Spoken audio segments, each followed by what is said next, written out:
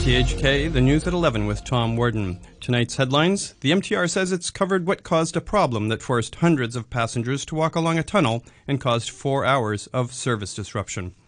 Beijing says a balloon flying over the United States is purely for meteorological and other scientific purposes and was blown off course into U.S. airspace. And the central government eases infection control measures at the border, and the chief executive says all remaining border crossings will reopen from Monday. The MTR Corporation said a detached collar caused the gangway between two carriages to extend abnormally in December. The incident on the Chengquan line forced hundreds of passengers to walk along the tunnel and caused 4 hours of service disruption. In a report, the investigation panel concluded that an adhesive called Loctite might have been applied ineffectively, so the collar couldn't permanently lock in place and eventually unscrewed. The railway operator said it hasn't found loosened collars in other trains, but it plans to increase the security of the collars by the end of this month. Beijing says an airship flying over the United States is for civilian, meteorological, and other scientific purposes, and voiced regret that it had strayed into U.S. airspace. Earlier, U.S. officials had said it was a spy balloon, but the Foreign Ministry in Beijing said the balloon was civilian in nature and was used for meteorological and other scientific research. It said it had been blown off course. It said it regretted the incident. Earlier, the Foreign Ministry warned against speculation over the incident. The Foreign Ministry spokesperson is Mao Ning. We have noted relevant reports and are looking into and verifying the situation. What I want to emphasize is that before we have a clear understanding of the facts, speculations and sensationalization will do no good to resolving the problem properly. China is a responsible country and has always strictly abided by international laws. And China has no intention to violate the territory and airspace of any sovereign countries. The vice chairman of the International Chamber of Commerce says overseas businesses that have yet to establish themselves in China could be interested in exploring new opportunities after the border between Hong Kong and the mainland reopens fully. From Monday, travelers between Hong Kong and the mainland will no longer have to make a booking. George Cotherley also believes firms are likely to bring back foreign staff to the SAR after reducing headcounts during the pandemic, although there are some exceptions. The concerns really are, will something like this happen again? And therefore, they'll have to go through this whole situation. And also, are the supply chains robust enough? I think people will want to diversify their supply chains somewhat. You know, it's been good having all your eggs in one basket, but then COVID showed the disadvantage of that. So I think people who've left China may return, but they may not return to the full extent that they had done before. Separately, the chief executive, John Lee, said all remaining border crossings between Hong Kong and the mainland will reopen from Monday. Customs officials have reiterated their warning to the public not to buy unregistered COVID drugs. They said smuggling cases involving oral COVID drugs are on the rise, with officers busting 33 smuggling attempts, with an estimated value of $15 million since the start of the year.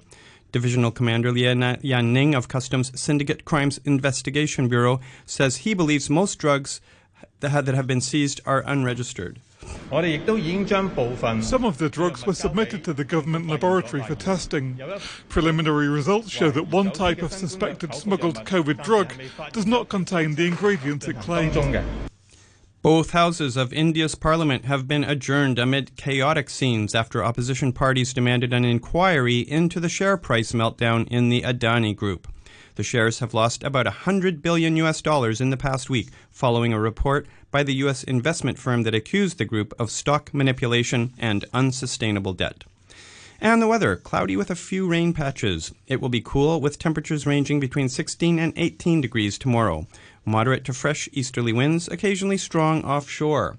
The outlook, mainly cloudy with 1 or 2 rain patches on Sunday. The weather will be mild on Monday and Tuesday, and it'll be misty in the mornings and at night. The current temperature at the observatory is 18 degrees, with a relative humidity of 82%. You're listening to RTHK, and the time is coming up to 5 minutes past 11. The Hong Kong Academy of Medicine says it's assessing applications from around 10 doctors trained outside Hong Kong who want to practice as specialists here. and it expects many more physicians to work in the SAR as the pandemic eases. In October 2021, the Medical Registration Ordinance was amended to provide a new pathway for qualified non-locally trained doctors to practice in Hong Kong. The president of the Hong Kong Academy of Medicine, Gilberto Leung, says many applicants were turned down because of the high threshold. Many of them, unfortunately, did not actually meet the basic requirement, so they were not referred to us. And also last year, there was the COVID. So again, it's understandable that people are not, terribly excited, bending over and backward to come to Hong Kong.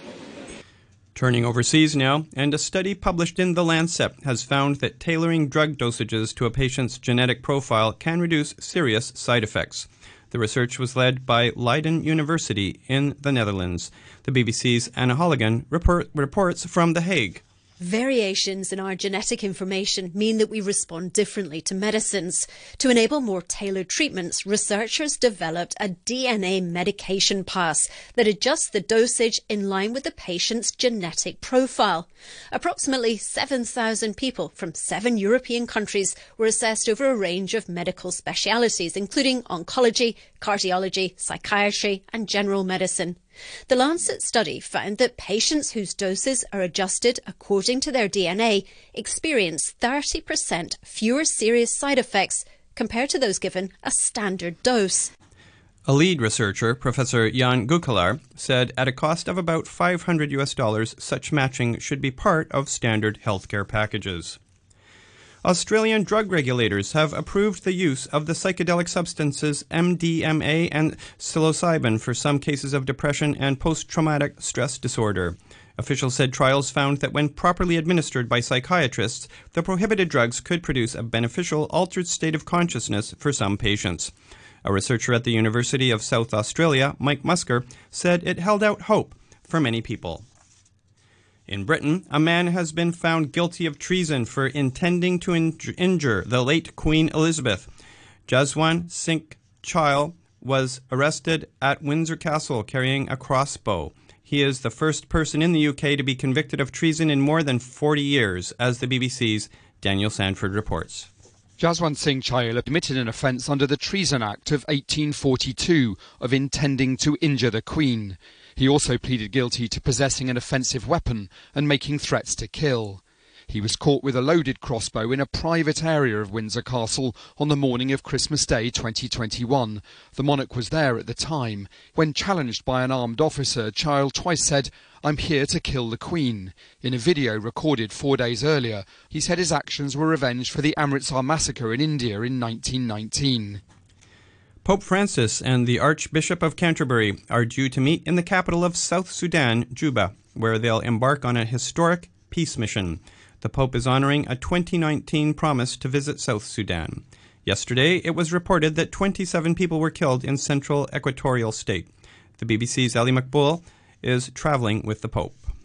It is going to be the first time the Pope travels on a foreign trip with an Archbishop of Canterbury. He's also going with the moderator of the Church of Scotland. So you have Catholic, Anglican and Presbyterian leaders all travelling together in a symbolic sort of gesture to say, look, we can have had our differences in the past, even come into conflict, but we can put those things behind us for the good of others.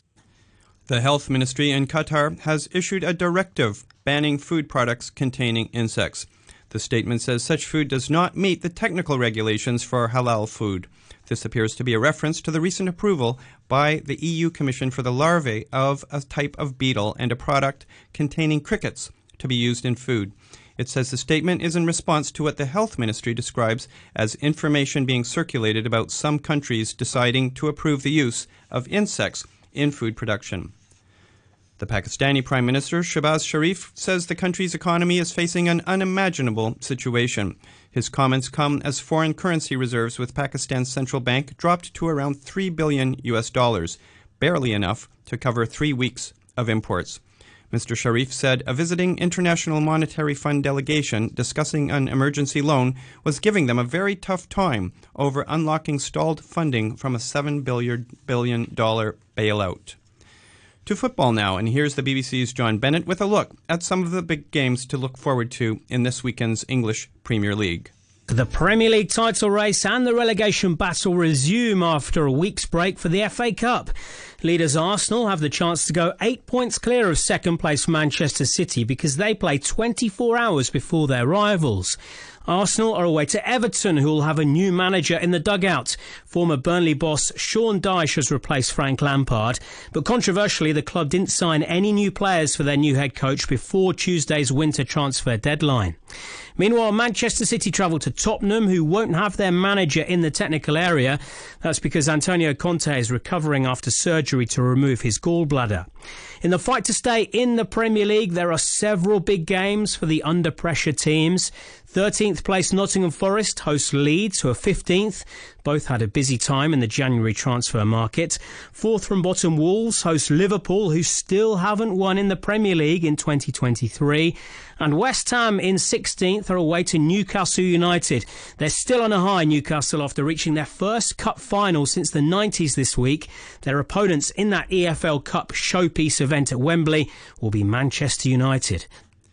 Estonia's Prime Minister Kaja Kallas has criticized as disgraceful proposals from the International Olympic Committee that could allow Russian and Belarusian athletes to participate as neutrals at next year's Games in Paris. Ms. Kallas was speaking at a meeting of Baltic leaders. I have to say that I'm really disappointed. Russia has been destroying Ukraine's nation, the state and the people for a year. Russia has killed hundreds of Ukrainian athletes, including Olympic champions and world champions. Now to allow athletes to enter the Olympic area at the price of Ukrainian blood, is that fair play? LeBron James had 26 points, 7 rebounds and 7 assists and pulled within 63 points of becoming the NBA's all-time leading scorer as the Los Angeles Lakers rallied to beat the Indiana Pacers 112-111. James said the record held by Kareem Abdul-Jabbar is one of the greatest in sports. I think it's up there with the home run record, in baseball. It's just one of those records that you just don't ever see or think that would be broken. I don't have the number planted in my head, the actual real number. I know it's 38 something, but I know it's been Kareem in my whole life. It's pretty cool. It's pretty cool. A common assault charge against the Australian tennis star Nick Kyrgios has been dismissed. He'd pleaded guilty to the charge of assaulting his former partner. The magistrate said it had been an unfortunate incident. The BBC's Phil Mercer has more details. The magistrate was quite sympathetic to Nick Kyrgios, not recording a conviction. No good behaviour bond has been imposed either. The reason for that, the magistrate saying that this offence occurred 2 years ago, and in the intervening time Nick Kyrgios has sought help for his mental health problems and has not reoffended again. So what it means is that Nick Kyrgios doesn't have a criminal record, and as a professional tennis player ranked 20th in the world, is free to travel the world competing without hindrance. A criminal record could, for example, have led to problems getting into countries such as the United States. One of the world's oldest professional footballers is still going strong.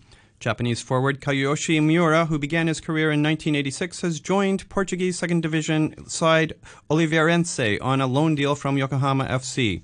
King Kazu turns 56 this month. Portugal will be his 5th overseas destination. He's also played in Brazil, Italy, Croatia, and Australia. Rugby now, and Ethan Dumortier will make his test debut for Six Nations champions France in the opening match of their title defence against Italy in Rome on Sunday. The 22-year-old Lyon wing has scored 11 tries this season, 8 in the top 14 and 3 in the Champions Cup, and the 7 specialist gets his chance due to an injury due to Gabin Villiers. France won a Grand Slam success, and the Rugby World Cup hosts are on a 13-match winning streak, but they've lost 3 times in World Cup finals. A reminder of our top stories tonight. The MTR says it's uncovered what caused a problem that forced hundreds of passengers to walk along a tunnel and caused 4 hours of service disruption. Beijing says a balloon flying over the United States is purely for meteorological and other scientific purposes and was blown off course into U.S. airspace. And the central government eases infection control measures at the border, and the chief executive says all remaining border country crossings will reopen from Monday. That's the news and weather from RTHK. RTHK Radio Free. Heavenly shades of night are falling. It's twilight time. Out of the mist your voice is calling. 'Tis twilight time. When purple-colored curtains mark the end of day, I'll hear you, my dear, at twilight time. Here we are in Hong Kong. Our week is done, just on the border of the weekend, a few minutes away. And thanks for tuning in to Twilight Time with me, Peter King. 45 minutes of music to kick back and relax to, especially if you've had a bit of a day today. First one up is Paul Anka's Destiny. If you want a song, RadioPete@gmail is the way to get in touch. Together at last at twilight time. Destiny.